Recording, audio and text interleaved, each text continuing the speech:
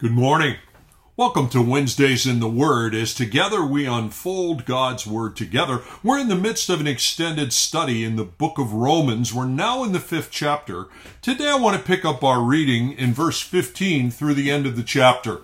So Romans chapter 5, beginning in verse 15. But the free gift is not like the trespass. For if many died through one man's trespass, much more have the grace of God and the free gift of the grace that is of that one man, Jesus Christ, abounding for many.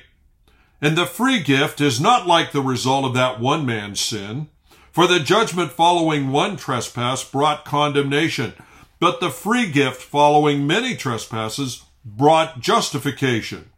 For if because of one man's trespass death reigned through that one man, much more will those who receive the abundance of grace and the free gift of righteousness reign in life through the one man, Jesus Christ. Therefore, as one trespass led to condemnation for all men, so one act of righteousness leads to justification and life for all men. For as by the one man's disobedience the many were made sinners, so by the one man's obedience many will be made righteous. Now the law came in to increase the trespass, but where sin increased, grace abounded all the more, so that as sin reigned in death, grace might also reign through righteousness, leading to eternal life through Jesus Christ, our Lord. The latter part of the 5th chapter of the book of Romans has been introducing us, reviewing for us, in a sense, some foundational truths about sin. We discovered, as we were studying together, that sin, first and foremost, is defined as rebelling against God, rebelling against His law as it's written in our conscience and in the Word itself, and also rejecting and rebelling against His rightful authority over our lives, not letting Him be our Lord, not loving Him with all of our heart, soul, mind, and strength. So you see, both dimensions make up sin. A breaking of the law, but also a refusal to live in surrender and submission to the God who created us. We also learned that scripturally, as we look through those scriptures, Satan was the first one to sin, the first rebel, the first one to reject God's rightful role in his life and purpose for his existence. He chose to sin and then tempted other angelic order to follow him into sin. After that, we enter into the Genesis 3 picture where Satan targets mankind through Adam and Eve and seeks to tempt them to join him in their breaking of the express law of God, in this case, God's law regarding what to eat, and then also rejecting God's rightful role, because as part of the Genesis 3 temptation, the temptation was, once you do this, eat of this fruit, you shall be your own gods. You don't need God to be your God. Well, Adam and Eve succumbed to that temptation, and the tragedy is not only that they sinned with its consequences, but Adam's sin corrupted all of humanity. We are a people who, as a result, are sinners by heredity, but also a people who are sinners by choice. And only the gospel can save us from the sin that's crouching at our door, as Genesis 4 places that phrase. Only the gospel is the solution to sin, since all have sinned and come short of the glory of God. And we ended that study, getting into our verses today, with the picture that it's only grace, the gift of grace, that saves us from the tragedy of sin.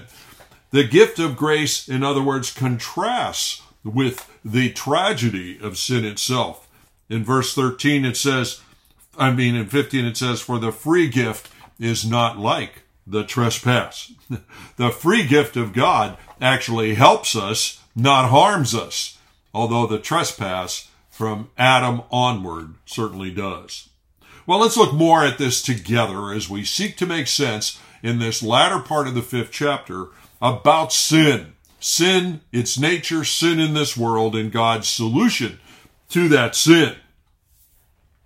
As we began today, looking at verses 15 to 18, the free gift is not like the trespass. It then went ahead into several verses and drew a study of contrast for us between sin and grace, the gospel.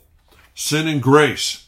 And I think the best way that we can get a grasp on this is, in your mind, picture a graph, picture a table with 2 columns. The first column you could call sin. The second column you could call grace. And think of there being numbered or bullet points underneath each column. Picture it in your mind? Okay, well, let's look at the first column. Sin. What bullet points does the passage help us to understand are under that column? What is it that characterizes the reality of this sin column, which, remember, is in contrast to the grace column? Well, one of the things that we discover as we read through these verses is that many died through the sin of one man. We've already talked about this. Adam's sin not only led to his own fall, his own separation from God, his own need for an atoning sacrifice for his sin, but his choice corrupted all of the human race that was to come from him. He gave to us an inclination to join in the same sinful response to God, of breaking the law, of refusing God's rightful role in our life. And as a consequence, all are now sinners in this world. Sinners from the heart because of that inheritance, and sinners by choice. That's why, as Romans 3:23 puts it, all have sinned and come short of the glory of God. Just an honest assessment of your life underscores the truthfulness of that fact. So first bullet point under sin, many died through the sin of one man. The second bullet point under the column of sin is this, that judgment followed that single sin of Adam. In Romans 6:23, we will learn all the wages of sin is death. In the garden, one sin cast Adam and Eve from the garden. One sin separated them from relationship with God. One sin was enough to need an atoning sacrifice to cover the sin. The same holds true for all of us. Even one sin choice on our part proves we are rebels. More importantly, even one sin choice on our part makes us so that we cannot dwell in the presence of our holy and righteous and just God. Sin cannot dwell in his presence, and therefore we are cast out and separated from God as a consequence. Even one sin proves us to be rebels. One sin proves us to be lawbreakers. And one sin leaves us in an impossible situation. So, bullet point number 1, under sin, many died as a consequence of the sin of the one. Second bullet point, judgment followed that sin on the part of Adam and follows the sin of every one of us. It's inescapable judgment because sin puts us at odds with a God who is perfectly righteous, perfectly holy, perfectly just. Sin cannot dwell in his presence, and sin requires a penalty to be paid. The third point, bullet point, let's say, under the column of sin, is that death reigned in us, in all of humanity, as a result of Adam's sin. There is no exception to it. Everybody dies. There is no exception to it. Everybody has sinned. All have sinned, as I say, and come short of the glory of God.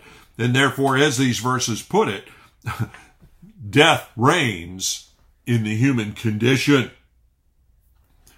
Finally, verse 19 put it this way, therefore, for as by one man's disobedience the many were made sinners, so by one man's obedience the many will be made righteous. In verse 19 we learn it was one man's disobedience made us all sinners inherently. For one man's disobedience, by that disobedience, many were made sinners. This word disobedience, parakoe, comes as a Greek word parakoe, means failing to hear, failing to listen. Adam and Eve failed to listen to God. That's the essence of sin as we've been talking about it. Ignoring his law and ignoring his rightful role. Adam and Eve failed to listen to God. They were disobedient. They failed to heed what God had to say. We all have inherited that bad gene. Not talking a physical gene here, spiritual gene. We've all inherited it. And therefore, every one of us is also guilty of failing to hear and listen. Who among us can stand before God in transparency and openness and say, I listen to you all the time, Lord. I've always obeyed your word as it's revealed in the scriptures and as it was written on my conscience. I've always allowed you to be the God of my life, loving you with all of my heart, soul, mind, and strength. Of course, none of us could do that. All of us must stand mute before God, obviously guilty of failing to hear and failing to listen and heed the things that God has to say. That's the picture of the column of sin. Many died as a result of the sin of the one. Judgment follows sin, both for Adam and Eve and for all of us. Death, consequently, has reigned in the human condition as a result of Adam's sin. And one man's disobedience has made us all inherently disobedient. One man's refusal to hear and to heed makes all of us inclined to refuse to hear, to heed what God has said. Not a pretty picture, is it? And we're talking about contrasts here. And God is saying there's this wonderful contrast in the gospel between the truth that is humanity's truth as a consequence of sin and the truth now that can be true for humanity as a consequence of grace and the work of the Lord Jesus Christ on the cross. So let's look at the gift of grace column. And there's some bullet points under that are these contrasting bullet points. In verse 15, it puts it this way, but the free gift is not like the trespass. For if many died through one man's trespass, much more have the grace of God and the free gift of grace by that one man, Jesus Christ, abounded to many. The sin column, one man's sin led to the death of humanity. The grace column, one man's sacrifice, the Lord Jesus Christ, has led to life for many. Grace enters the equation of the human condition. Sin is the consequence of the human condition, and death and separation from God consequently from that. But now, due to grace, reflected in the cross, grace is part of the equation. And for those who turn to the Lord Jesus Christ as Savior, they find life, not death. So you see the contrast? Life and death. Due to grace, there's an overflowing possibility at last for the repentant believer. Grace brings life. Secondly, verse 16 put it this way, and the free gift is not like the result of that one man's sin, for the judgment following the one trespass brought condemnation, but the free gift following many trespasses brought justification. Grace, the grace column under the bullet point, grace offers justification for all who repent and believe in the Lord Jesus Christ. One sin was enough for Adam to be lost and for us to be lost. but an act of repentance and faith in the gospel is enough for any of us to be saved. One sin separates us. One repentance and faith unites us. Grace offers justification.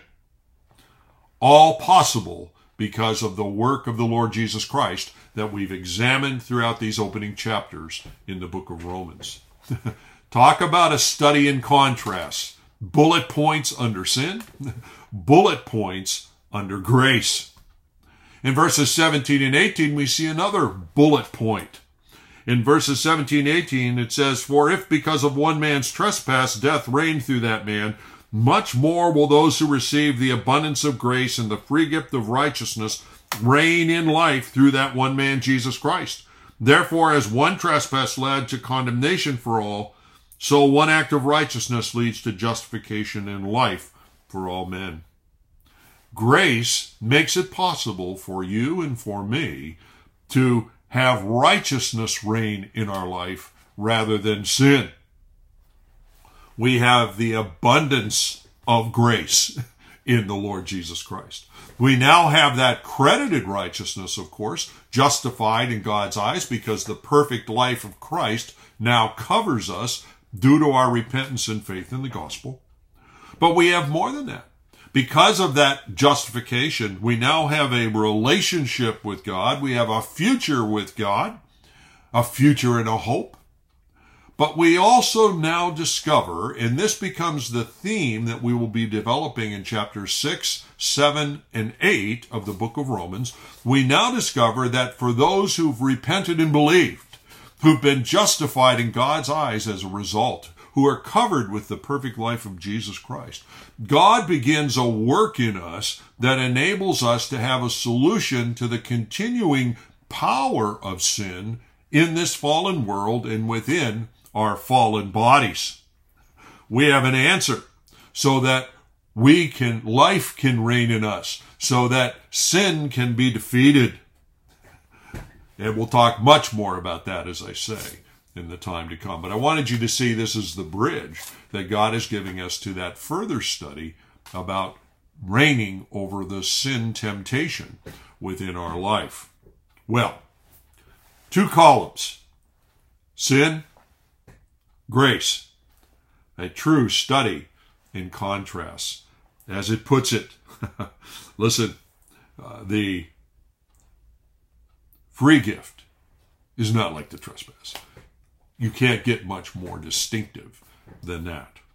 Well, verse 19 says, "For as by the one man's disobedience many were made sinners, so by the one man's obedience many will be made righteous." The key and summary of the gospel, why Romans 1:16, Paul says, "I'm not ashamed of the gospel of Jesus Christ, for it's the power of God unto salvation to everyone who believes." The wonder of the gospel is that Christ's obedience and perfect life is credited to us in response to our repentance and faith. It has made us righteous. One man's disobedience infected us with sin. One man's obedience, the Lord Jesus Christ, the Word made flesh to dwell among us, his obedience to the cross, his death and his resurrection, made it possible for us finally to be made righteous. We are righteous in him. His 2 Corinthians 5:21 puts it, God made him who knew no sin to be sin on our behalf, so that we might be made the righteousness of God in him. We are righteous at last. What a great summary of chapters 1 to 5 of the book of Romans. And grace, in God's great plan, will eventually do away with sin entirely. We obviously still see the sin principle at work in our world now, and you and I still face the reality of the temptation to sin in this life and the reality of the power of sin even in the members of our bodies, as Romans 7 describes it. But God says there will be a time when sin will be removed. Sin will no longer be crouching at the door, as Genesis 4's phrase put it in God's warning to Cain.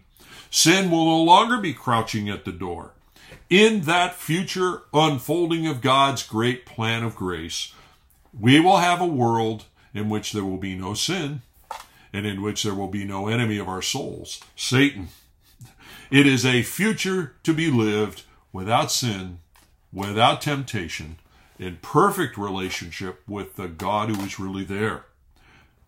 Perfect relationship as existed in the garden prior to sin and Satan's temptation to sin. Revelation 21 and 22 explains much more to us of the wonder of that eventual solution. Many are made righteous, and ultimately God's plan and grace replaces what we now live in is a fallen world, with a world in which sin is no more and Satan is no more. That's another bullet point, isn't it? Under the grace column. What a study in contrast. Well, verse 20 puts it this way. Now the law came to increase the trespass, but where sin increased, grace abounded all the more. So that as sin reigned in death, grace also might reign through righteousness, leading to eternal life through Jesus Christ our Lord. He ends chapter 5 by showing how the law relates to sin, death, and the wonder of God's grace. God's law, written in His Word, written on our conscience, reveals our need for the gift of grace offered in the Lord Jesus Christ. The law, as it puts it here, increased the trespass. What that means is that, in a sense, knowing what God's law is, both from our conscience and also from the Scriptures, makes us even clearer about how far from God's holiness and righteousness we've become. The law is like a mirror. James chapter 1 uses that image for us. It's like a mirror that reveals the truth about us. The law is an eye-opener. It makes it clear to us our true condition.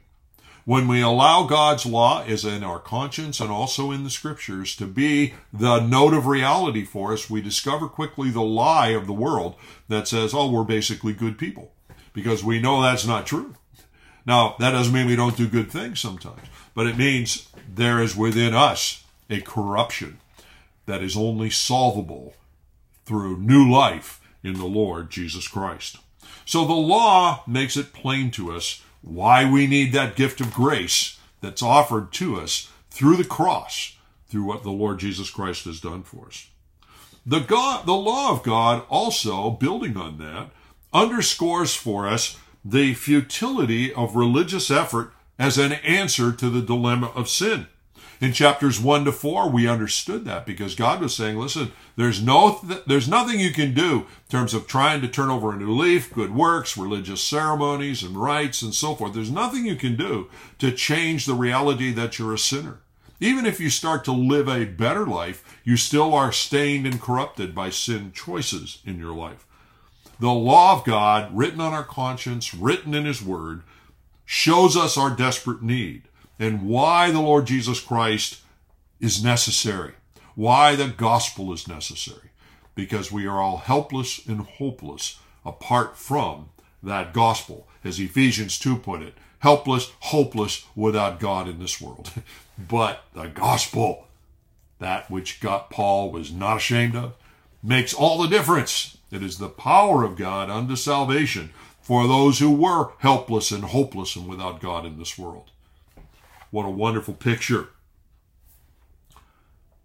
In these verses that chapter 5 ends with, we also see that the gospel shows us that God's grace is greater than our need. Grace has abounded all the more. We have a grace greater than our need. As sin's infection and corruption grows within our life, as sin's corruption grows within human society, grace abounded all the more. God's plan of redemption for a fallen, rebellious humanity is always one step ahead, you see. And God's grace, expressed at the perfect time in the Lord Jesus Christ, made it possible for us to have a solution at last to the sin. sin reigns in those who are spiritually dead. Their present life and their future destiny is determined by that sin. No amount of self-discipline, no amount of religious activities will change sin's control. No amount of self-discipline, no amount of religious activity will change sin's penalty. But grace is not like sin. And grace will reign in those who repent and believe. And God's grace provides for you and for me forgiveness, strength, covering with the righteousness of Christ, and eternal life. And as we will come to see, God's grace enables us to find grace in the sense of strength, even in this life, to begin to approach the sin issue in our life differently. We can begin to grow and find victory over the power of sin in our day-to-day walk. Well, as I say, chapter 6 starts by beginning to turn our attention to God's great solution to the power of sin in our lives, even as redeemed people.